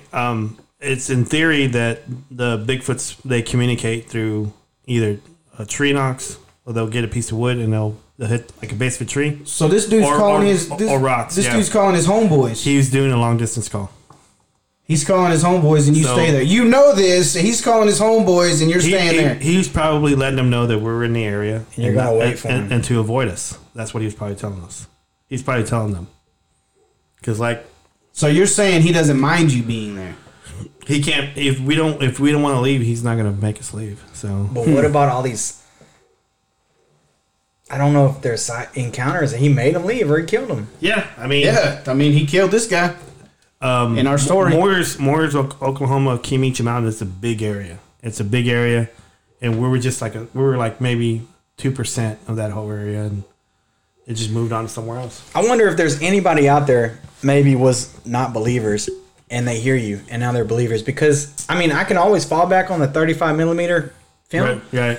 But I know as many interviews as you've been on, and you're talking calmly right now. You're not nervous. You're speaking from experience. I mean, that's I ran out of things to say. That's what I'm saying. It's I trust this guy. I believe this guy, but I'm just of the mindset. It's just because you've never seen it personally. That's normal for any man. Yeah, I've never had. I told you I've been in the woods many times. When I was in the military, we were out in the middle of the woods in Oklahoma. I've been out in the middle of the woods in Missouri. I've been in the middle of the woods, and I've been out there by myself and many times, and I have never once seen any kind of evidence of a Bigfoot. I don't know. That's weird that you've been in the military and y'all can't share the same stories. Well, like I was saying before, Bigfoots have they're like a deer, and they have like strong eyesight, strong sense of smell, and strong hearing. They just have a big brain. So if they want to be seen, they'll be seen. They can see at night. Let me Because ask the you military this. don't sleep. They're out there at night. Let me ask you this: how do you know that? How did I know that? Because they're people always ask me all the time, well, how come you can't take a picture of it? Mm-hmm. And I've actually walked in the woods with a camera in my hand, ready to take a picture, and I walk down a trail and I see a fox come through, and I still can't catch it fast enough. Mm-hmm. I guess what is Chris is trying to ask, what are you basing all this off of? Yeah, what is this big brain? What is this big, great eyesight? Great. You say they're like a deer. Yeah, because like most of the stories that I've talked to that people run up on it, it's because they're probably in an area they're not supposed to be, or there's probably like young Bigfoot there, and that's the only time that all the stories that I've read and actually interviewed with that people they've actually run across Bigfoot because they're either in their way, or they have food, or they're in their way to get food, or they're blocking the Bigfoot from getting food or water. And so whenever they see this stuff, they see them. And so I've been in the areas that had sighting reports like 3 days ago, and I'd go like 2 days later to go to it, and I'll see them for months after. Because like after I would get a sighting report, I would go stick at this place for like 3 months. I go every weekend, and I wouldn't see anything. So you're basing your characteristics of this unclassified animal off of people's stories, and the actions of this this unclassified animal. Yeah, and I've actually read John Bennernagel's book. He's a wildlife biologist, and I've actually talked to him in person. He's a wildlife biologist, and the ideas that I had, he says he had the same ideas. So I mean, it sounds like these ideas not you, but these ideas are compared to. He's an animal. My dog's an animal. Right. He can run at night, see at night. He must be able to also. Yeah. But here's the thing. I could go get a deer, and biologists have. Right. They've cut these deers open. They've measured these deers. They've done all these extensive tests on these deers and dogs and all this stuff. So we have tangible physical evidence of these creatures being able to do what they do. Right. Now, you're saying that based on the evidence we have off of other creatures acting in the same way, that's how you can get the idea that this creature can act like a deer. Because we've caught a deer, we know what a deer can do. Right. They mimic a deer. They act like a deer. Yeah. So based off of that, you can say this is why we know. However, deers get caught on infrared game cameras all the time. Yeah, it's hard to catch a deer by hand. It's easy to shoot, but it's hard to catch it by hand. But at least you see him. Right? Yeah, my cat is smart, and if he don't want to be caught, I won't catch him. But I'll see him. But he has a small brain though. He doesn't know. Deer. What about deers? You compared him to a deer. No, I'm saying deers have small brains. They don't know what an infrared beam is. This one has a bigger one? Yeah, he's got a big skull. I don't know that. I've never seen it. You've seen it on the 35 millimeter. Yeah. On that one, yeah. But I don't believe that's real. Right. You can't. I don't know. I don't believe it's a lot. I've read a lot of stuff on the internet. And again, this is me having absolutely zero Bigfoot background. And I'm absolutely zero. I'm not here to convince you at all. I'll just tell you. But I'm here to drill you though. But so your opinion, you think someone dressed up in a costume and he shot that 35 millimeter? I don't think that guy. I don't think that guy. And the reason why I say it's because I went in 2000. No, it was not. Yeah, 2001. I went to the Ohio Bigfoot Conference in Newcomerstown. It was run by Don Keating, and I met this guy named Larry Lund. Larry Lund is from, I think, Oregon or Washington State. I can't remember. But when that happened, when the Roger Patterson happened, he went down there like the day after, and he took he was showing me Polaroids of him being in Bluff Creek. He was telling me that the creek bed that film was shot on was volcanic ash. And he says volcanic ash is dense, and even a horse can't put a footprint deep. I mean, a horse or a Bigfoot could put a footprint in volcanic ash. A regular person couldn't. So there's footprints. When I first met you, I was thinking, man, I have a friend that he's a Bigfoot researcher, and that's kind of weird, but I've liked wrestling all my life, and I took criticism for that. I was like, man, I found someone that I can relate to. But then when I saw that 35, I used to collect cameras, and when I saw that 35 millimeter, that's the real deal. Like, you can't edit it, you can't mess with that film at all. And what you said is a big reason why I have an open enough mind. Is this guy doesn't waver. He doesn't waver on his stories. Yeah. He doesn't. If you ask him to tell a story, and then you wait 10 years later and ask him to tell the same story, it's going to be the same story. Yeah. If you ask him... No, it's true. The stories that he's telling, I've heard some of these, and that was 20 years ago. Yeah. I've heard stories. Well, not 20, but... I've heard stories, from the first day we met, which I don't even know. I still don't even know how long we've known each other, but however long we've known each other, it's probably 6 years. Yeah. And stories that you've told me when we first met to now, it's the same exact details. It's the same exact stories. So I said 20. I meant 10. Sorry, I was 27 when I did. So I know I feel old. but yeah, that I mean, and I'm not here to be convinced. I'm Right. not here to have you convince me. I just like picking your brain. I like hearing the stories. I think people are intrigued, especially people like me that don't have anything to do with Bigfoot. I'm intrigued by it. I when I was a kid, I thought he was cool. Yeah, You know? I still think he's cool. Well, I think he's freaky if he's really out there and he can stay there, and I don't want to see him unless it's dead and we get to cut it open. So Too sweet. But yeah, that's part of why I keep an open mind about Bigfoot. About Bigfoot is because here's a guy that I've known for many years who doesn't waver, who doesn't give an inch. It's the same, always.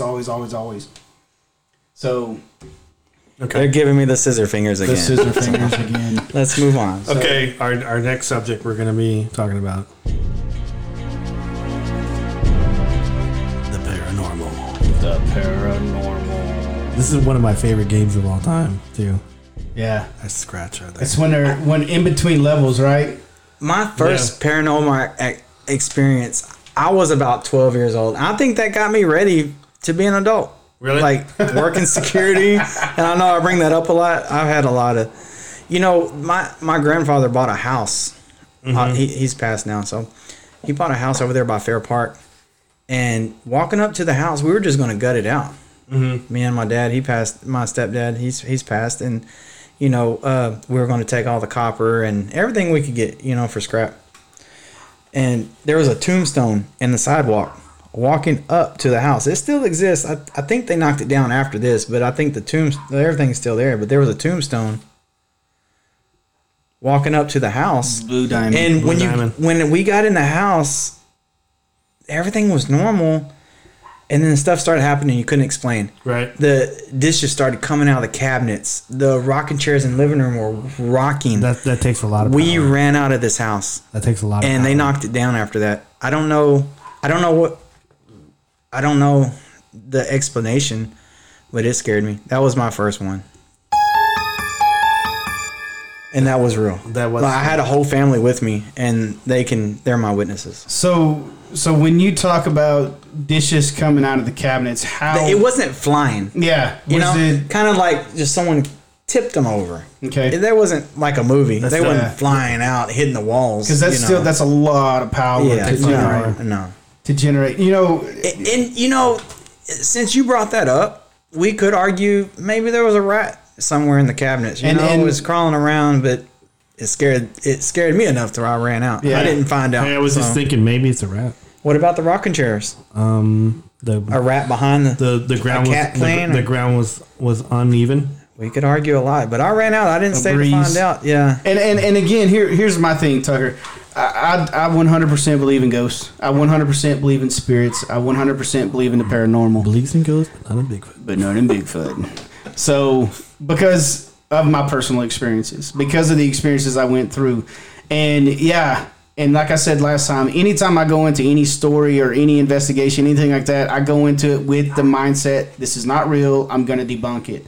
So my mindset goes to, if these suckers are flying off, I know for absolute certain that there's something in there that's not supposed to be in there. But if they're rattling or tipping, my mindset, automatically I go to a rat.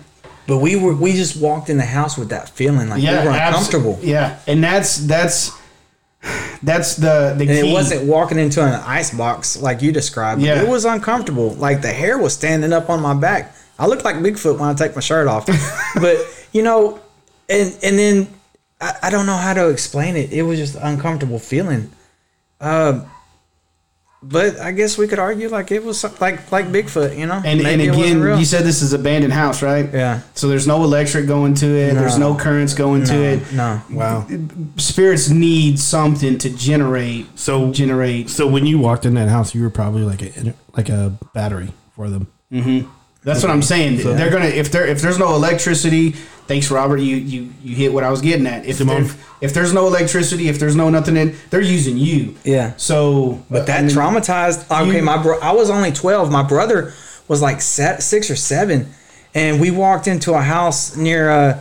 It was over there by Lake Ray Hubbard. It was an abandoned That's where I grew up. Yeah, like abandoned big house. We walked in it, and my brother, I don't know why, but he opened one of the closets and went to walk in, and his foot fell through the floor, and he pissed all over himself. Haha, Cyril, if you're listening. So yeah, I mean, it traumatized him. You know, because the previous experience we had, anywhere we went, he was scared. Yeah. I wonder if he's scared till today. Maybe He maybe probably crawls in is. the dark by himself. Yeah. He probably is. So, and again, I've had so many experiences, and when I was a kid, mine started early on when I was a kid, in several different places. Like I shared last time, I had one that followed me around, the little girl at the table.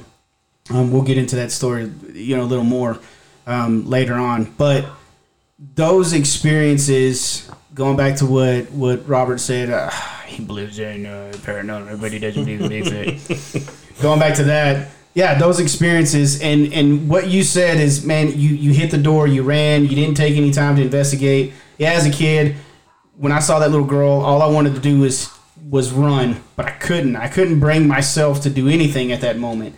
I was paralyzed with fear, wishing I could run. But I also think, too, I was already in my safe place because I was in my house. Right. This is my safe place. This is where I'm supposed to go. This is my house. So I think a lot of that.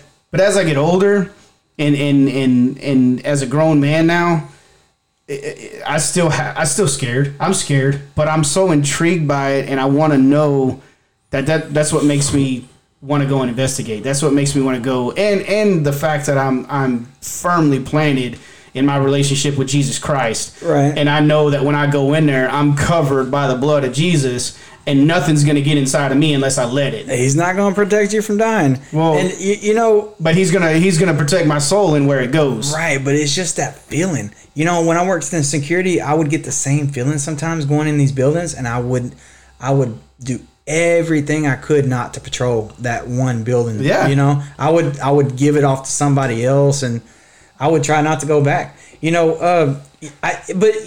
Like you, I wasn't looking for it.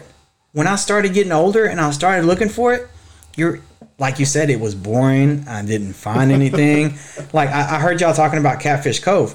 I used to live in Waxahachie, so I went to these hotels. I went to Catfish Cove, and the story's on the menu, and there's things on the wall, and even the waitress will tell you the story and the history.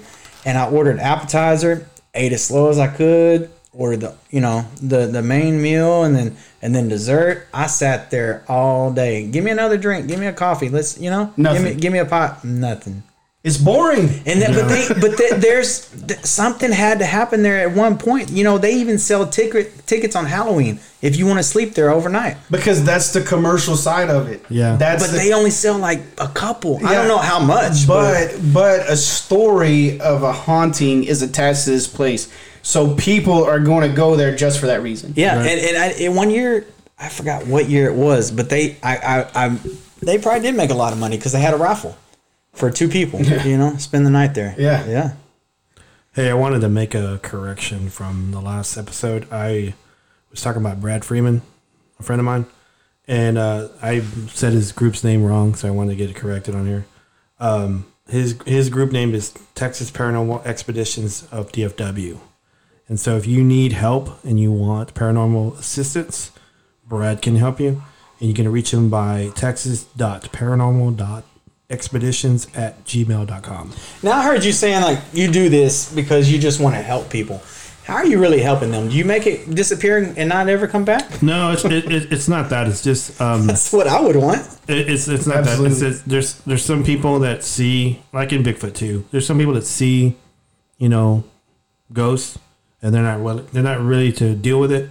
And sometimes a lot of their spouse doesn't believe them, and so they don't have like anywhere to go. And if they don't go to church, they can't go to church. So whenever I was a director for Penn, Texas, we try to help people, try to get them to talk about what they've seen, what they experienced, and then when they're ready to get rid of whatever they're seeing, after we would document it and make sure that it was not them, and we would debunk it, whatever, if it wasn't, then we would bring in somebody from a church or whatever denomination they believed in. If they wanted a shaman, we brought in a shaman. If they were Jewish, then we brought in a rabbi.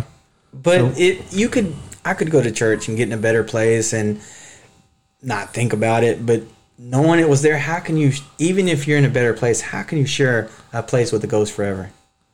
I guess it all just depends on the individual. Yeah. I mean, I can't. I can tell you one of the stories that I'll share later on in our podcast is I left the house the next day. It happened, and I was gone the next day. I broke my lease. I paid extra money to break my lease on that house because I wasn't going to live there anymore. Right. So after a while, and people don't leave, was it true, or what is the story? Because the Catfish Plantation, on the menu, it tells you the knives are thrown in the kitchen, dishes thrown at the shelves. Like, why? How do they have workers in the kitchen? What times are these happening? Yeah. What? No, while the workers are there. Okay, so the workers are there, knives are throwing, all this. I haven't invested. I haven't even looked into this, but there's a lot of questions. Just with the little that you're saying here, there's a ton of questions that I have, but too much to go into right now. But there's so much. The way that I come into this wanting to help people is exactly the reason why I go into any investigation or any kind of thing like that, is to debunk it. I want it at all costs to debunk the situation, because I think so many people, they scare the crap out of themselves, and they believe something's there that's not there. And if at any point in time that I can go and help them say it's a rat instead of a ghost, or it's a breeze or whatever. I can't think of anything off the top of my head right now because I'm not in that instance. But going and investigating the property, going and investigating their story, listening to exactly what they said, and determining if there's any way that we can debunk the situation. That is how I want to help people the most, because I don't want people living in a house either with a ghost or believing that there's a ghost in there. I want them to live in their house free and happy and not worry about anything. So my stance on it is to debunk it first. Remember that feeling I told you I had, the chills through my body and the hair standing up?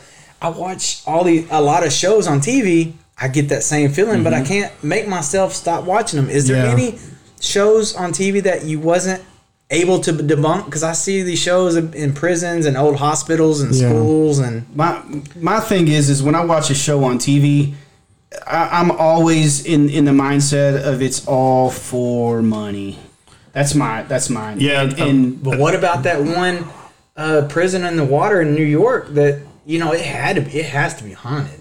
I am in no means saying that these places aren't haunted. It's an island, right? What I'm talking about? No, not really. No, I don't.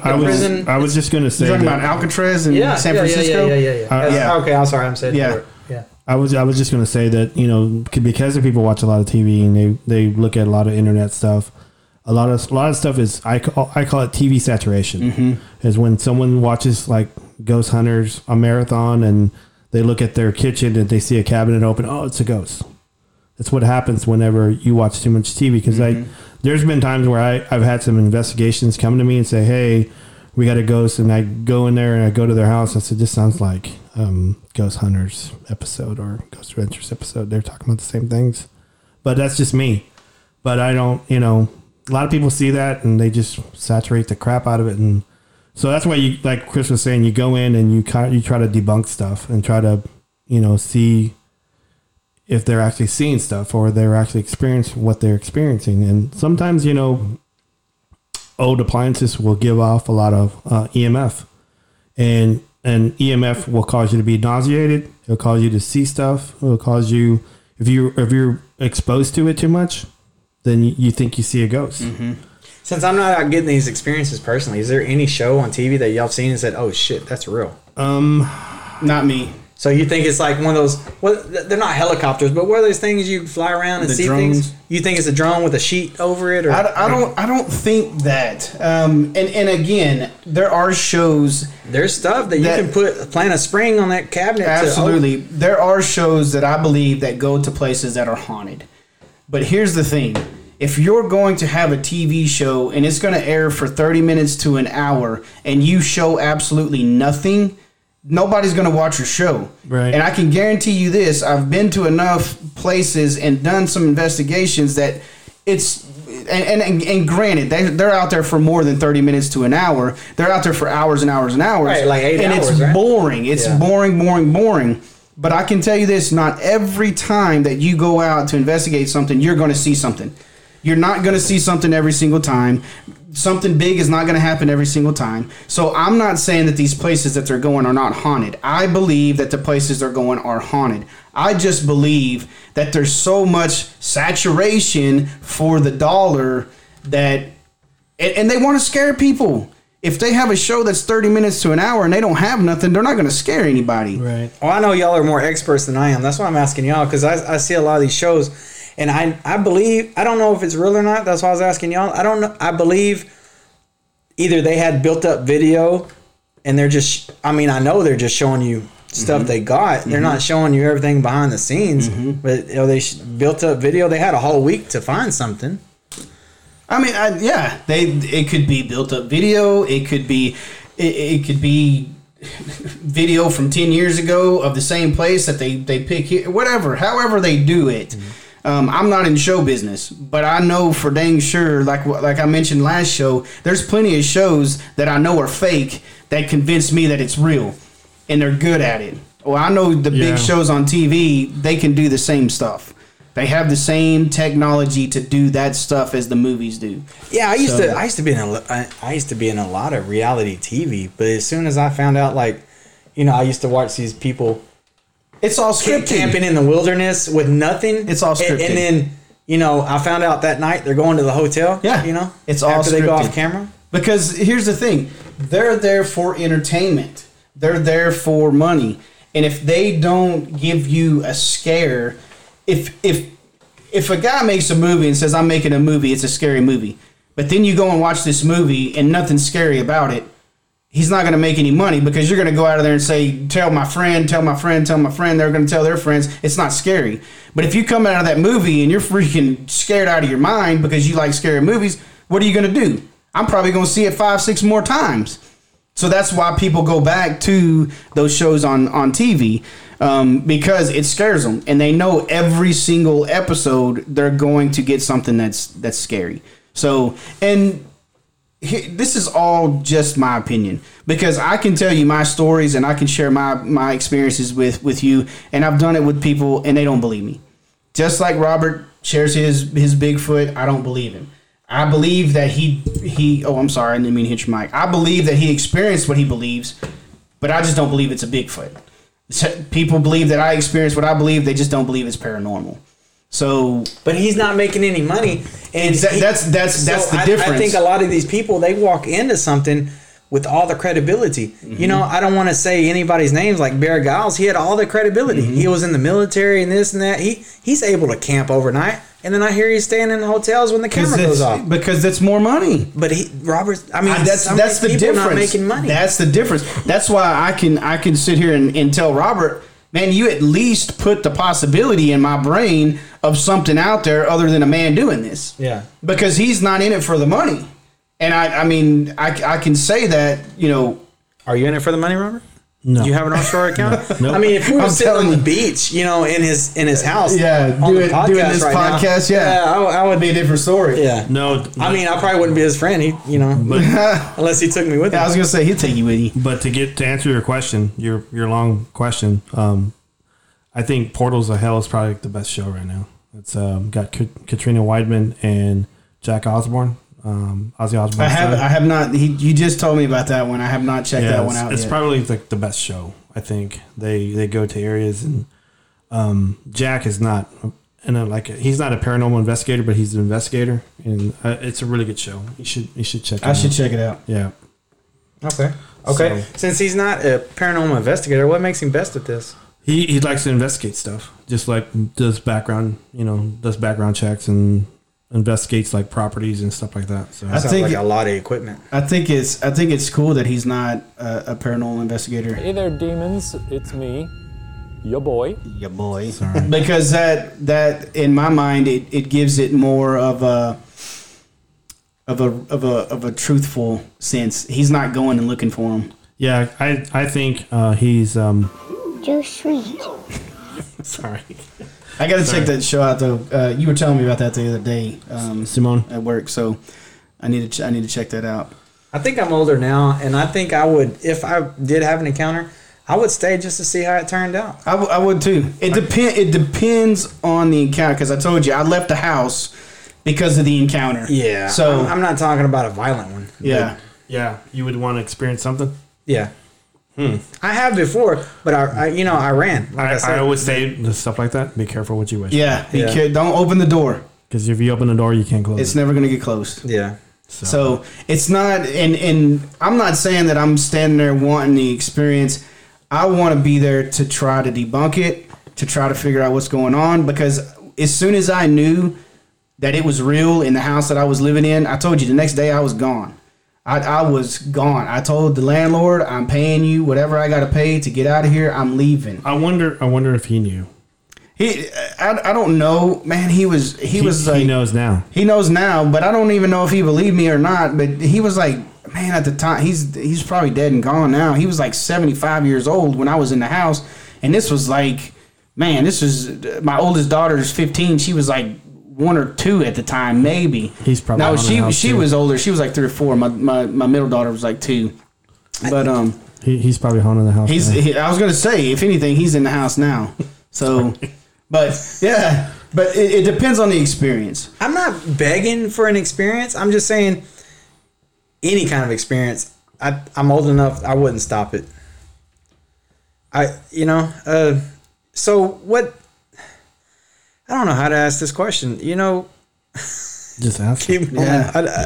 Let me think of a question. I mean, I have it inside. But yeah, going back to the whole experience thing and wanting to sit through it and not wanting to sit through it or whatever. Like I said, when I was a kid, and I like the fact that you say when you're older, because when I was a kid, I was paralyzed. I mean, I was legitimately scared enough to where I couldn't move. But that was because I actually saw a full body manifestation sitting in front of me. Now, whenever I had all the other experiences, the feelings, the noises, all the other little things, I wasn't scared enough to where I didn't move. I was in a state of, man, this is what is going on. What is going on? What is this happening? So I did. I started my little investigations on my own, and I never could either debunk it or confirm it. Either one. Me personally, I knew that it was happening, and I knew that this was not of this world. What makes I still don't know how to ask this question. What makes a house haunted? What makes, because I've had people pass in the houses I've lived in, and afterwards I didn't feel anything. That's a hard question. It is. I would say that a lot of times, when someone lives in a house, whether they're living life happily or they die violently, you leave an impression of energy behind, and it's like it's imprinted on that house or that property, and it also, I think, it affects whether there's like groundwater under the house or maybe crystals or limestone, and it's just like that stuff is just it harnesses energy. Do people have to die in a house for it to be haunted? What if they die in a hospital? Can they follow you home? Yeah, like I said, I've had spirits follow me. I've had a spirit follow me from one house to the other, and I think a lot of it too is I know anything of the paranormal world is evil. There is no good in the paranormal world. It is straight evil. How do you know? It's bad because the Bible tells me. The Bible tells me that if it's from a paranormal or if it's the afterlife and it's here, it's bad. And I believe Jesus. So when you talk about somebody dying in a house, and depending on their religious beliefs, depending on if their soul is going to heaven or hell, I think that has, in strictly my opinion, I think that has a lot to do with if they stay there or if they go, or if they do stay there, if they're going to be, evil, because that's what they are. depending on the situation, is like you were saying, if they were brutally murdered or if they died of a heart attack or something like that, depends. To me, in my experiences, that's what dictates the actions that they're going to take in that house. But what if you had someone like Robert sitting here telling you they're peaceful? I've had They're able to get violent and exactly be evil, but what if they're peaceful? I've had peaceful, but that's still, it doesn't mean that it's not evil. It's still evil. It's still from the devil, no matter what. What do you think, Robert? You know, I was brought up in the Christian belief, and you know, most of my views are like Chris's views, and you know, if you want to go biblical, I mean, it's, I don't know. I mean, maybe it's like whenever Jesus comes back and the rise, the people from the dead, they rise. I mean, maybe they're waiting for Jesus to come back, and they're just here until, I don't know. I mean, I'm not dead, so I don't know. So. Yeah, and again, I'm strong in my faith, but by no means do I understand everything about the dead and everything about when Jesus comes back. My faith is that when I die, I'm going to heaven. And my faith is that everything of the paranormal is evil. It could be the people who are non-believers, and that's that what stay here. It's just a theory. It's conjecture, and that's it. It's just a theory. It's my theory. It's my opinion. It's what I believe, and I believe that the left behind are evil from the devil. And I believe that if they died in a house, if they died of a heart attack, well, they don't have any reason to be upset with anybody, and they don't have any reason to throw stuff around and scare people. They're just there because they don't know where else to go. And so it's not like a movie. They're not like left behind to comfort anybody. I mean, I don't know. There's guardian angels. That goes on the other side of it, because a guardian angel is not evil. That's sent from. You can have the same feeling, right? Well, I mean, I guess you could have the same feeling, but if it's sent from God, it's not gonna. You're gonna know that it's not harmful. You're gonna know that it's not there to hurt you, because God's not gonna send anything that's gonna hurt you. That's gonna scare you. So, can you tell the difference between a guardian angel and a peaceful ghost? It depends on your faith. It depends on if you're rooted in Jesus. It depends. And again, this is my opinion and my beliefs in Jesus Christ. It depends on. I look to the Holy Ghost or the Holy Spirit. I'm going back to my Assembly of God roots for saying Holy Ghost, but Holy Spirit, I look for Him to discern that for me. If I'm going into a situation and I've got a ghost over here and an angel over here, I'm going to know the difference between a peaceful ghost and a guardian angel. I'm going to know the difference because the Holy Spirit's going to tell me the difference. That's where I come from. What's going to be the different actions? Not that I'm going to change the subject and make nothing, but it's we're at a 1 hour and 51 minutes right now. I'm sorry. Last question though. What would be the difference between the actions you think? I think, and this is we can absolutely go deeper into this when we on another show. But I just to give you the quick answer is the actions. The devil can act like he is good. He did it to Jesus in the desert. He can act like he's good. An angel is not going to act. An angel's going to know. And again, it goes back to the discernment of the Holy Spirit, because they can act the same. They can act the same. The devil can act like Jesus. The devil can make you think that he is Jesus. And they can do the same exact things. They can act the same ways. They can do everything the same. But the discernment of the Holy Spirit is what's going to be the deciding factor in that. I have a lot more questions. We'll get back. Yeah, absolutely. We'll do it next time. Absolutely. My next question was going to be about reincarnation. So too sweet. Yeah. Woo. I love them. I love the questions. I love it. And again, everybody listening, man, if you have anything to say, any comments, cheers, jeers, whatever, criticism, we got our facts wrong, or if you want to call us out, anything like that. Or if this is not a Picasso. Yeah. If we're just or if you have a different opinion than we do. Absolutely. So. Send it out. We have a website, www.bigfootclub.podbean.com. And then we have our Twitter account, which is at Bigfoot Club 1. And you can catch us on Spotify. And Stitcher. Stitcher. So we're waiting to get on iTunes and Google Play right now. Yeah, so. I have to get this in because it's really cool. R.L. Stein, his birthday is today. He's 76 years old. I did not know this, but according to Scholastics.com and Ranker.com, Goosebumps is the second largest selling series, not just children's series, but series ever in the history on the bestsellers list. It's right in the middle. Harry Potter's number 1 and Perry Mason's number 3. Nice. So I had to get that in because R.L. Stein is he likes dead stuff. I'm sorry, but you know what I think about Goosebumps? Well, I want to thank you two guys for being on the show and talking about these great subjects that we have. But on that note, we're going to call it a night and thank everybody for downloading this and until the next episode.